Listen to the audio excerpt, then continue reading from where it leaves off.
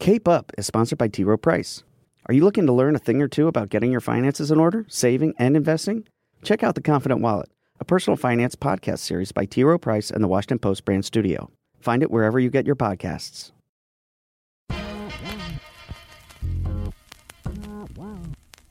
Hi, I'm Jonathan Capehart, and welcome to Cape Up. At the start of 2019, let's revisit our best episode of 2018.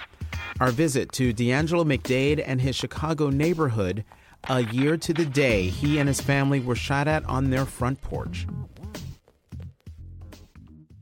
In June, I went to the Aspen Ideas Festival. It's a week-long incubator put on by the Aspen Institute every year.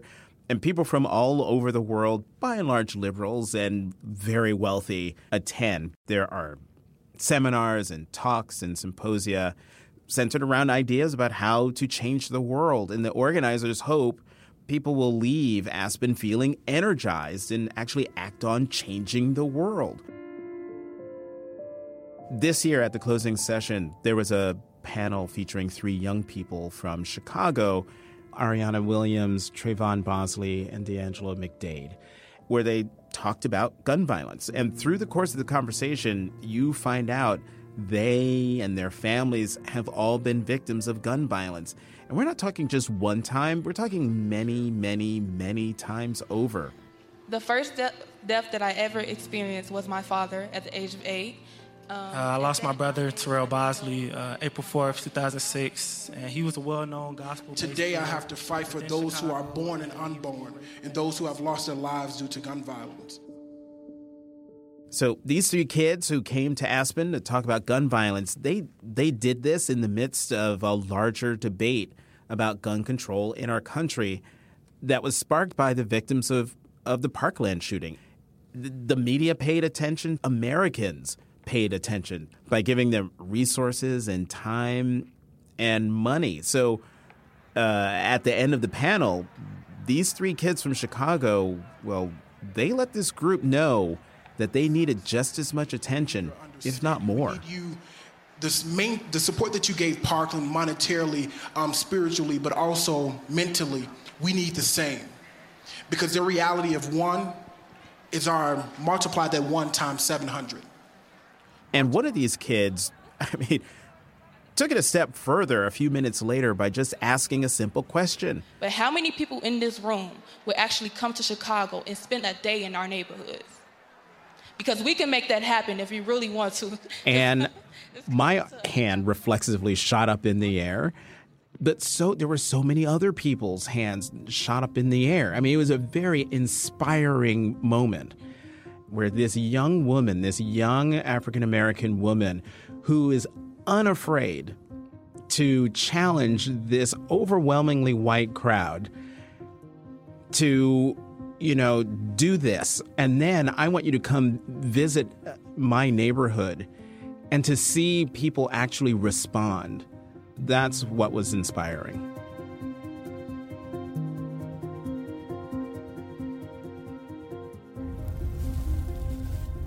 You said it's red brick, right? I think it is, yeah. I wanted to get in touch with one of the kids from the panel, so we're put in touch with D'Angelo McDade, who made himself available. So we got on his schedule, booked our tickets, and off we went to Chicago. Yep, there it is, right here. We got to D'Angelo's house. It's in a West Chicago neighborhood. Hey, D'Angelo, nice to see you again. Jonathan, my producer, Carol. D'Angelo McDade, he's 18 years old, just graduated from North Lawndale College Prep. How shall we... Let's get a microphone on. Oh, yeah, that's right. We need to put a microphone. As promised, D'Angelo took us on a walk around his neighborhood. You guys this way. Okay. This way you can see everything. Mm-hmm. On D'Angelo's street, it's not unlike any other sort of tidy urban neighborhood anywhere on the Northeast. Everyone knows everyone on our block, so it's kind of like everyone knows everyone's business, especially that house there. Hey, Mr. Rose. I'm good, and yourself? Tell me about why, especially Mr. Rose, especially that house. No, it's his wife is Mrs. Rose. Mrs. Rose is very charismatic. Whether you need her or not, she's always there. And then we get to the corner. 2 years ago, there was this giant building here, kind of a replica of this building. And like a big apartment like an apartment building with stores on the ground floor. Yes, sir. And they tore it down. One thing that you'll notice about our community is there are a lot of lots, a lot of abandoned buildings. A couple years ago, the mayor ruled out that we had to start tearing down the abandoned buildings because girls were becoming kidnapped and raped and people were getting murdered in them. Let's take it right here, you guys. And this is a major avenue. This is Chicago Avenue we're on.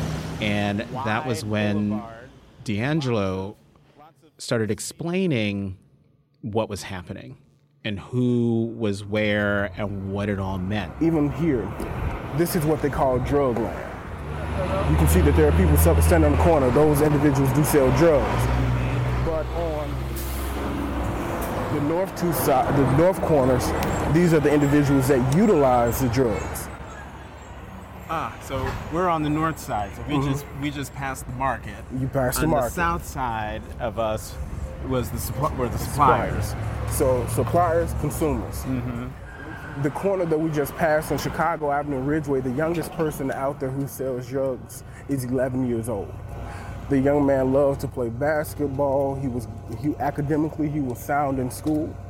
But I guess that he lacked a sense of community, a sense of family. And so that is what D'Angelo told me that kids turn to gangs and to drugs because they're losing their schools and their community centers, and nobody cares, it seems, that they turn to gangs. Before a majority of these young individuals started to either sell drugs or stop going to the YMCA, there was a school called Galapagos Charter School. And so one thing that I can say about the academic institution, they pride themselves by creating partnerships that allow students to stay involved in extracurriculum activities, sending them to Northwestern University. But sadly, the school is now closed. And even though there are no borders and no boundaries, there's no guard station, there's no flags or anything like that, but he knows exactly where the boundaries are. Let's make it right here. Because if we continue walking straight towards the Vision on this block, right, you all will run into a massive group of drug dealers and gang members. Not saying that they're bad, but things can get a little heated on that corner, especially when you're just walking through. So walking with D'Angelo through his neighborhood might not seem like it would be an issue for me. I'm black, he's black, we're both black, walking in a black neighborhood. But D'Angelo's neighborhood is, and the life he lives there is not my lived experience. I'll make fun of myself right now. I was in a blazer and my jeans and a little pocket square, and I've got my little bag with my notebook and everything in it. So I feel like I'm standing out like a sore thumb. Also, Carol stood out because, she's a white woman in, West Chicago. And I could not help but feel like I stood out because African American, but clearly not from around here. And here I am in their neighborhood feeling as out of place once we get to walking and talking as Carol did. We make our way back to D'Angelo's house, to the front porch where a year ago to that day, gun violence directly impacted his life. It was actually evening. It was evening time, so around 6 o'clock in the evening. Normally when our family does not stop talking for nothing in the world, because our laughs are very loud. And so a friend of the family, my grandfather's godson, stood at the bottom of the stairs, and he says, a gentleman is walking up with his gun drawn and he has on a white hoodie. And so immediately the porch got silent and my mom screamed out, everybody in the house. And my mother was the first one to run in the household. then became my twin sister. My grandfather had my little cousin in his arms while having his phone laid on his chest. So my grandfather threw the baby like he was a football to my sister. My sister ran into the house, and well, one of the bullets ricocheted off the bricks, and then another bullet ricocheted off his phone. Life-proof cases are life-proof. I ended up pushing my grandfather into the household, so I'm the last one in. My grandfather was shot in the front of his thigh. And after being the last one in, I really didn't know that I was shot until looking at my granddad and trying to make sure everybody else okay, and I felt like something was burning. I rubbed against my back of my leg, and I was like, I'm bleeding. And I screamed out, "I'm shot, Ma, I'm shot." And my mama screams out, "Stop playing with me, Lo." And I say, "Ma, I'm for real." I get in the house and my mom calls 911 and says she needs an ambulance. And she screams, "These MFers and shot my baby."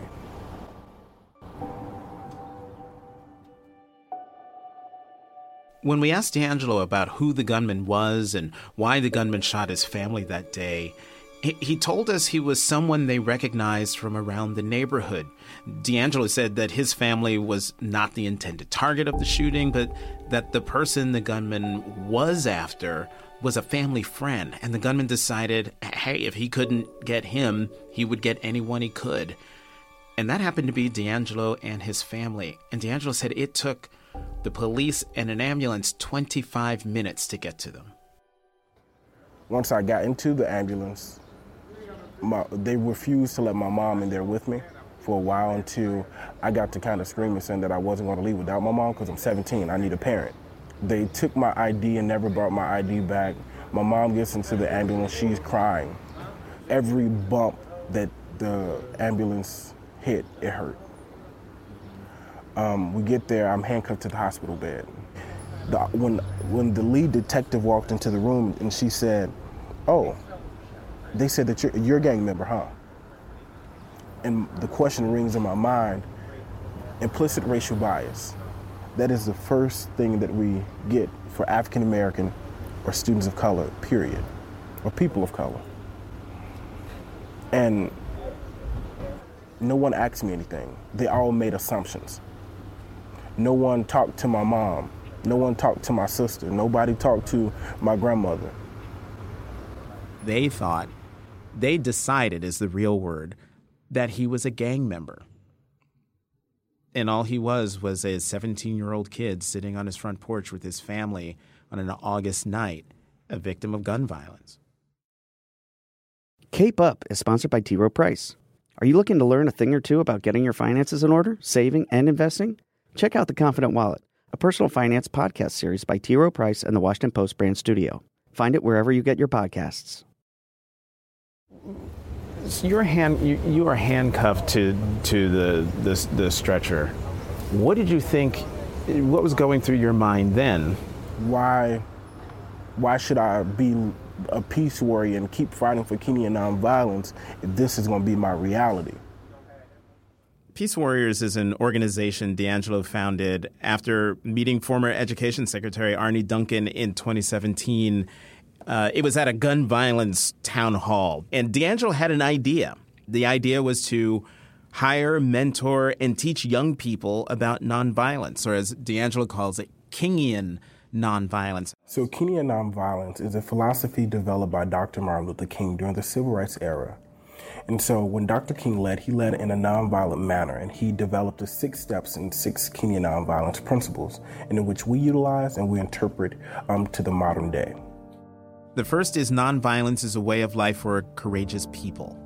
It takes a lot for an individual to not retaliate and or not to be violent. Number 2, nonviolence seeks to win friendship and understanding.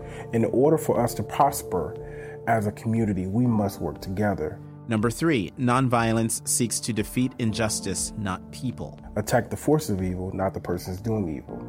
That means if someone is coming in with a bad day and they have not eaten, what can I do? Hey, let me give you a Snicker, or let me give you something to eat. I'm not going to attack you because there's something wrong. Number 4, nonviolence holds that suffering can educate and transform. Sometimes we must step back even if it hurts and not retaliate, because the end goal is much bigger than us. Number 5, nonviolence chooses love instead of hate. Sometimes as an individual, and this is a human nature and human characteristics, we internalize our anger. And because we internalize our anger, it sometimes is dealt with in a physical manner. And so if we can avoid that internal anger, then we can process and we can live in a peaceful manner. Number 6, nonviolence believes that the universe is on the side of justice.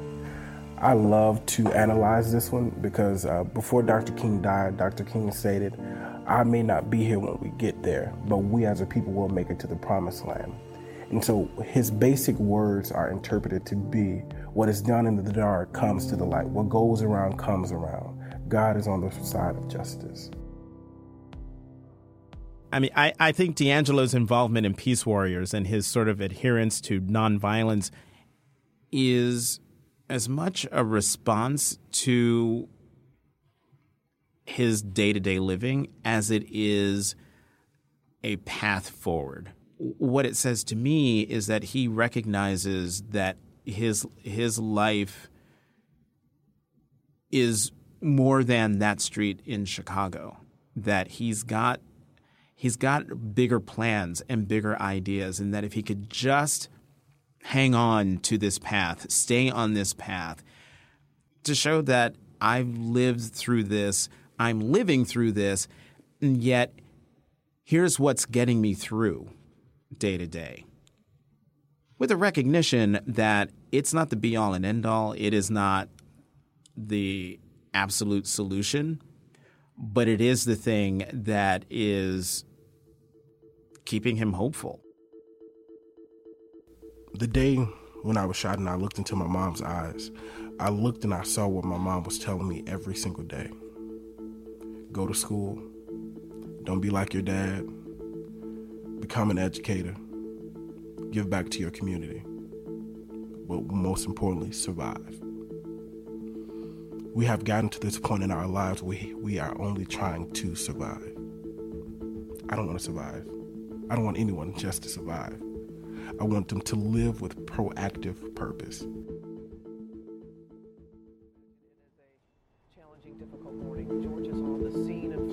Another community is in disbelief, shocked by devastating violence, this time at that Florida high school on Valentine's Day. Heavily armed SWAT teams, armored vehicles surrounding Marjory Stoneman Douglas High School in Parkland, Florida. They were saddened to say that 17 people lost their lives. To every politician who is taking donations from the NRA, shame on you.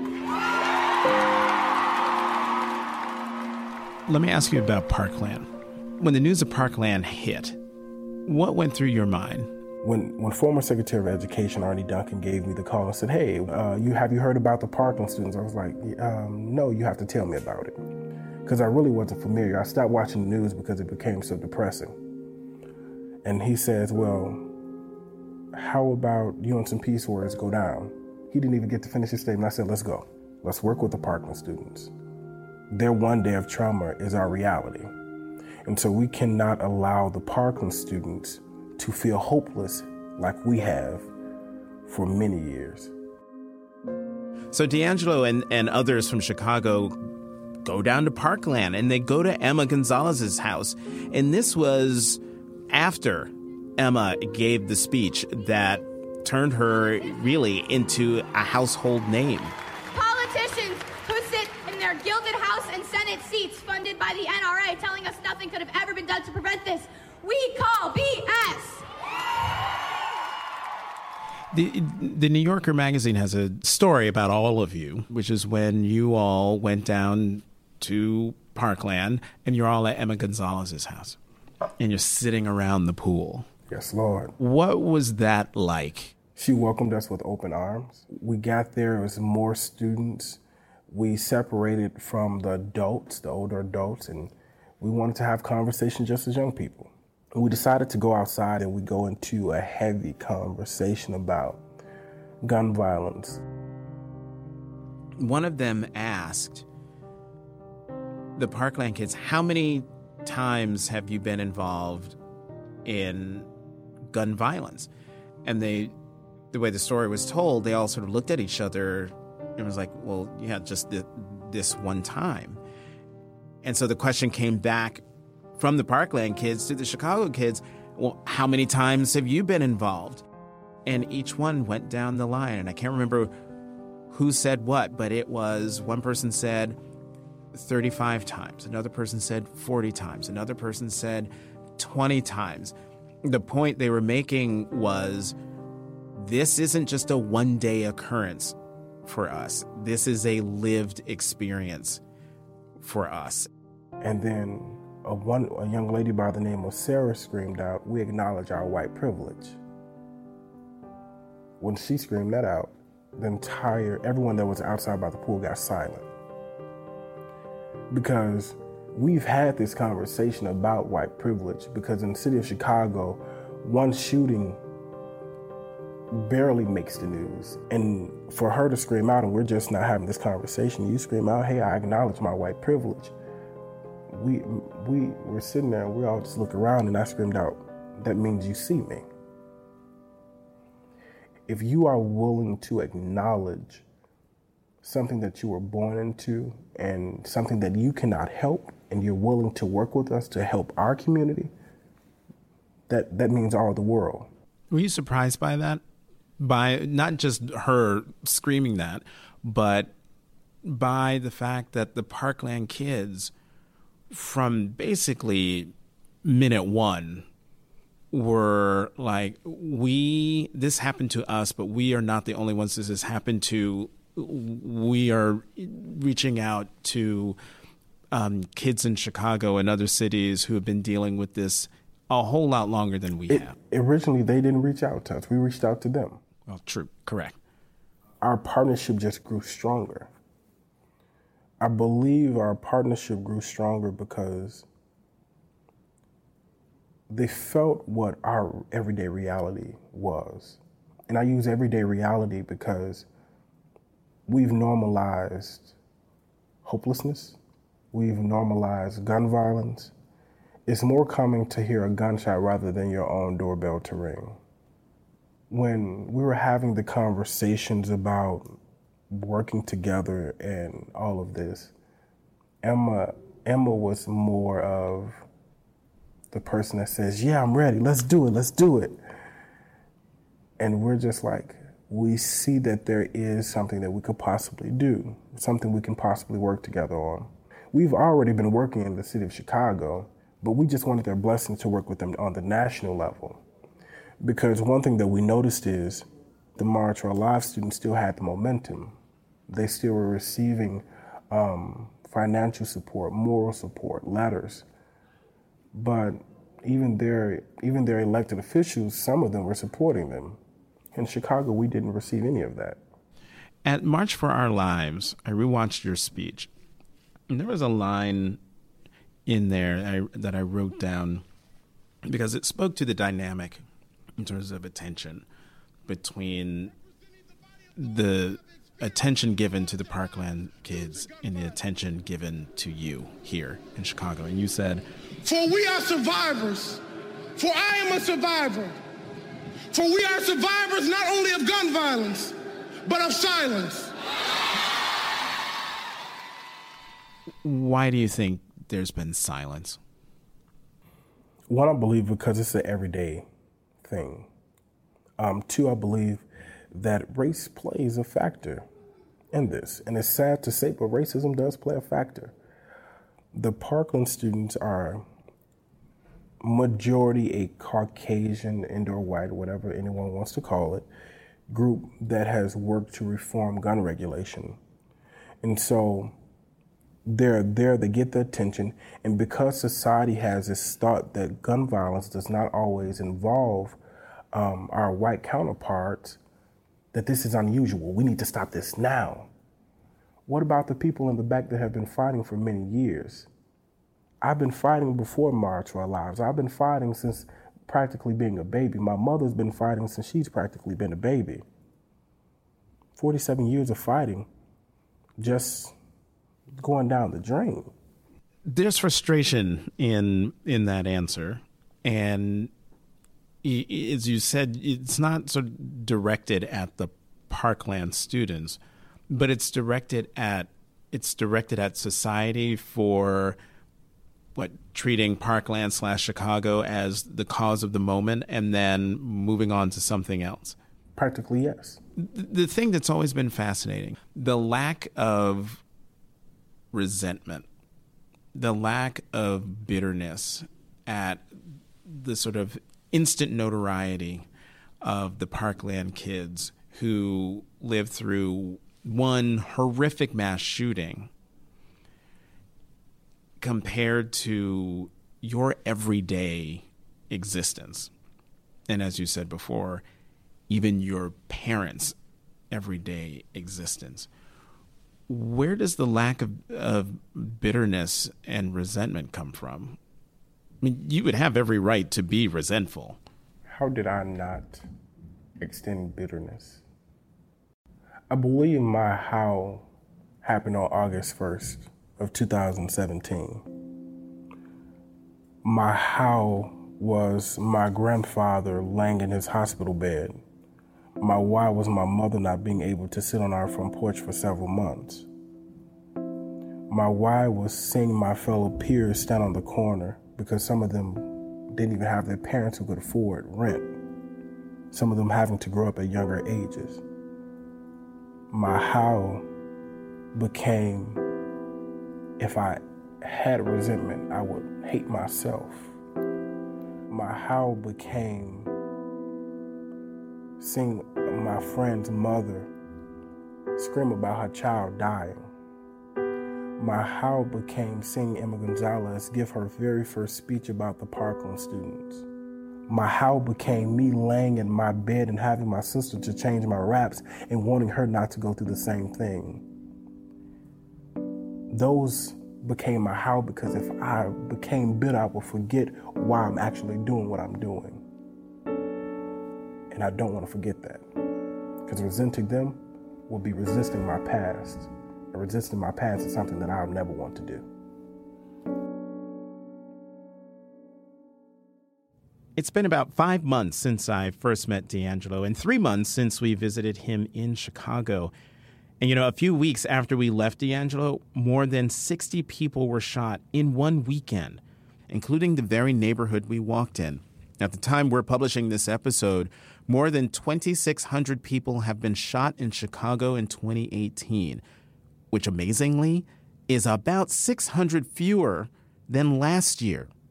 And since our visit with DeAngelo, our country has seen even more mass shootings, including the Pittsburgh synagogue shooting in October and the Thousand Oaks, California mass shooting in November, not to mention the Mercy Hospital mass shooting in Chicago, also in November, plus countless gun-related incidents that don't even make national headlines. And the frustration and powerlessness have only mounted, and they're best personified by that mother in California who said her child survived the Las Vegas mass shooting but didn't come home that night. And I don't want prayers. I don't want thoughts. I want gun control, and I hope to God nobody else sends me any more prayers. I want gun control. No more guns. Thank you. What that grieving mother is saying is something that people keep saying, and it's true. Something needs to be done about this problem. Which brings us back to the Aspen Ideas Festival, where I first met DeAngelo and his fellow panelists and watched them challenge the audience to do something to help them solve problems like gun violence. You were part of the closing panel and basically brought that tent down. People were raving about how the conference ended, which ended not on a, oh, look at us, we're solving the world's problems and everything is great and we all agree with each other. The three of you sat up there and read the crowd. Just point blank said to the crowd, how many of you would be willing to spend a day in our neighborhood, come to Chicago, spend the day? Were you surprised by how many hands went up? Yes. Why? One, because individuals will say that they are willing to come, but in all actuality, they won't come. They're just saying it to please themselves. Two, sometimes we feel as if individuals don't care, and some individuals don't want to actually make a difference. Three, for those individuals that rose their hands, I'm still waiting on them to come. Still waiting. I mean, I can't hide anything on my face. Carol told me later that I had this look of disappointment. And I truly was. I guess I am still, at 51 years old, this little kid who actually believes when people say they're going to do something that they're actually going to do it. And to realize that I was the only person to actually show up was disappointing. It was hurtful. It really, I don't know. I just felt so let down by the people in that tent. When I saw all of those hands go up, and when she asked a question and those hands went up, I'm sitting there. So you want to see my reality. You want to live in my world for a little while. That's why I laughed and I chuckled. And then one woman walked up to me. She said, I really don't want to come. I just want to see how many people would raise their hands along with me. Why? And why? And she walked up right before I walked over to speak with you. She was the last woman to give me a hug. I will not want to see your reality because that will make me feel bad about who I am and where I live. That lets me know that you know that there's wrongdoing in the world. That lets me know that you see what's going on. You see what's happening. Don't raise your hand if you're not going to come. Don't raise your hand if you're not going to help me save the next person's life. Don't raise your hand if you don't want to help save mine.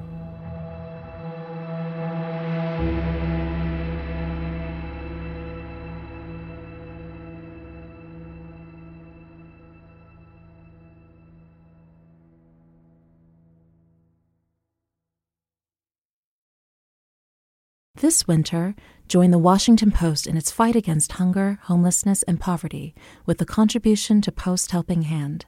To learn more and donate, visit posthelpinghand.com.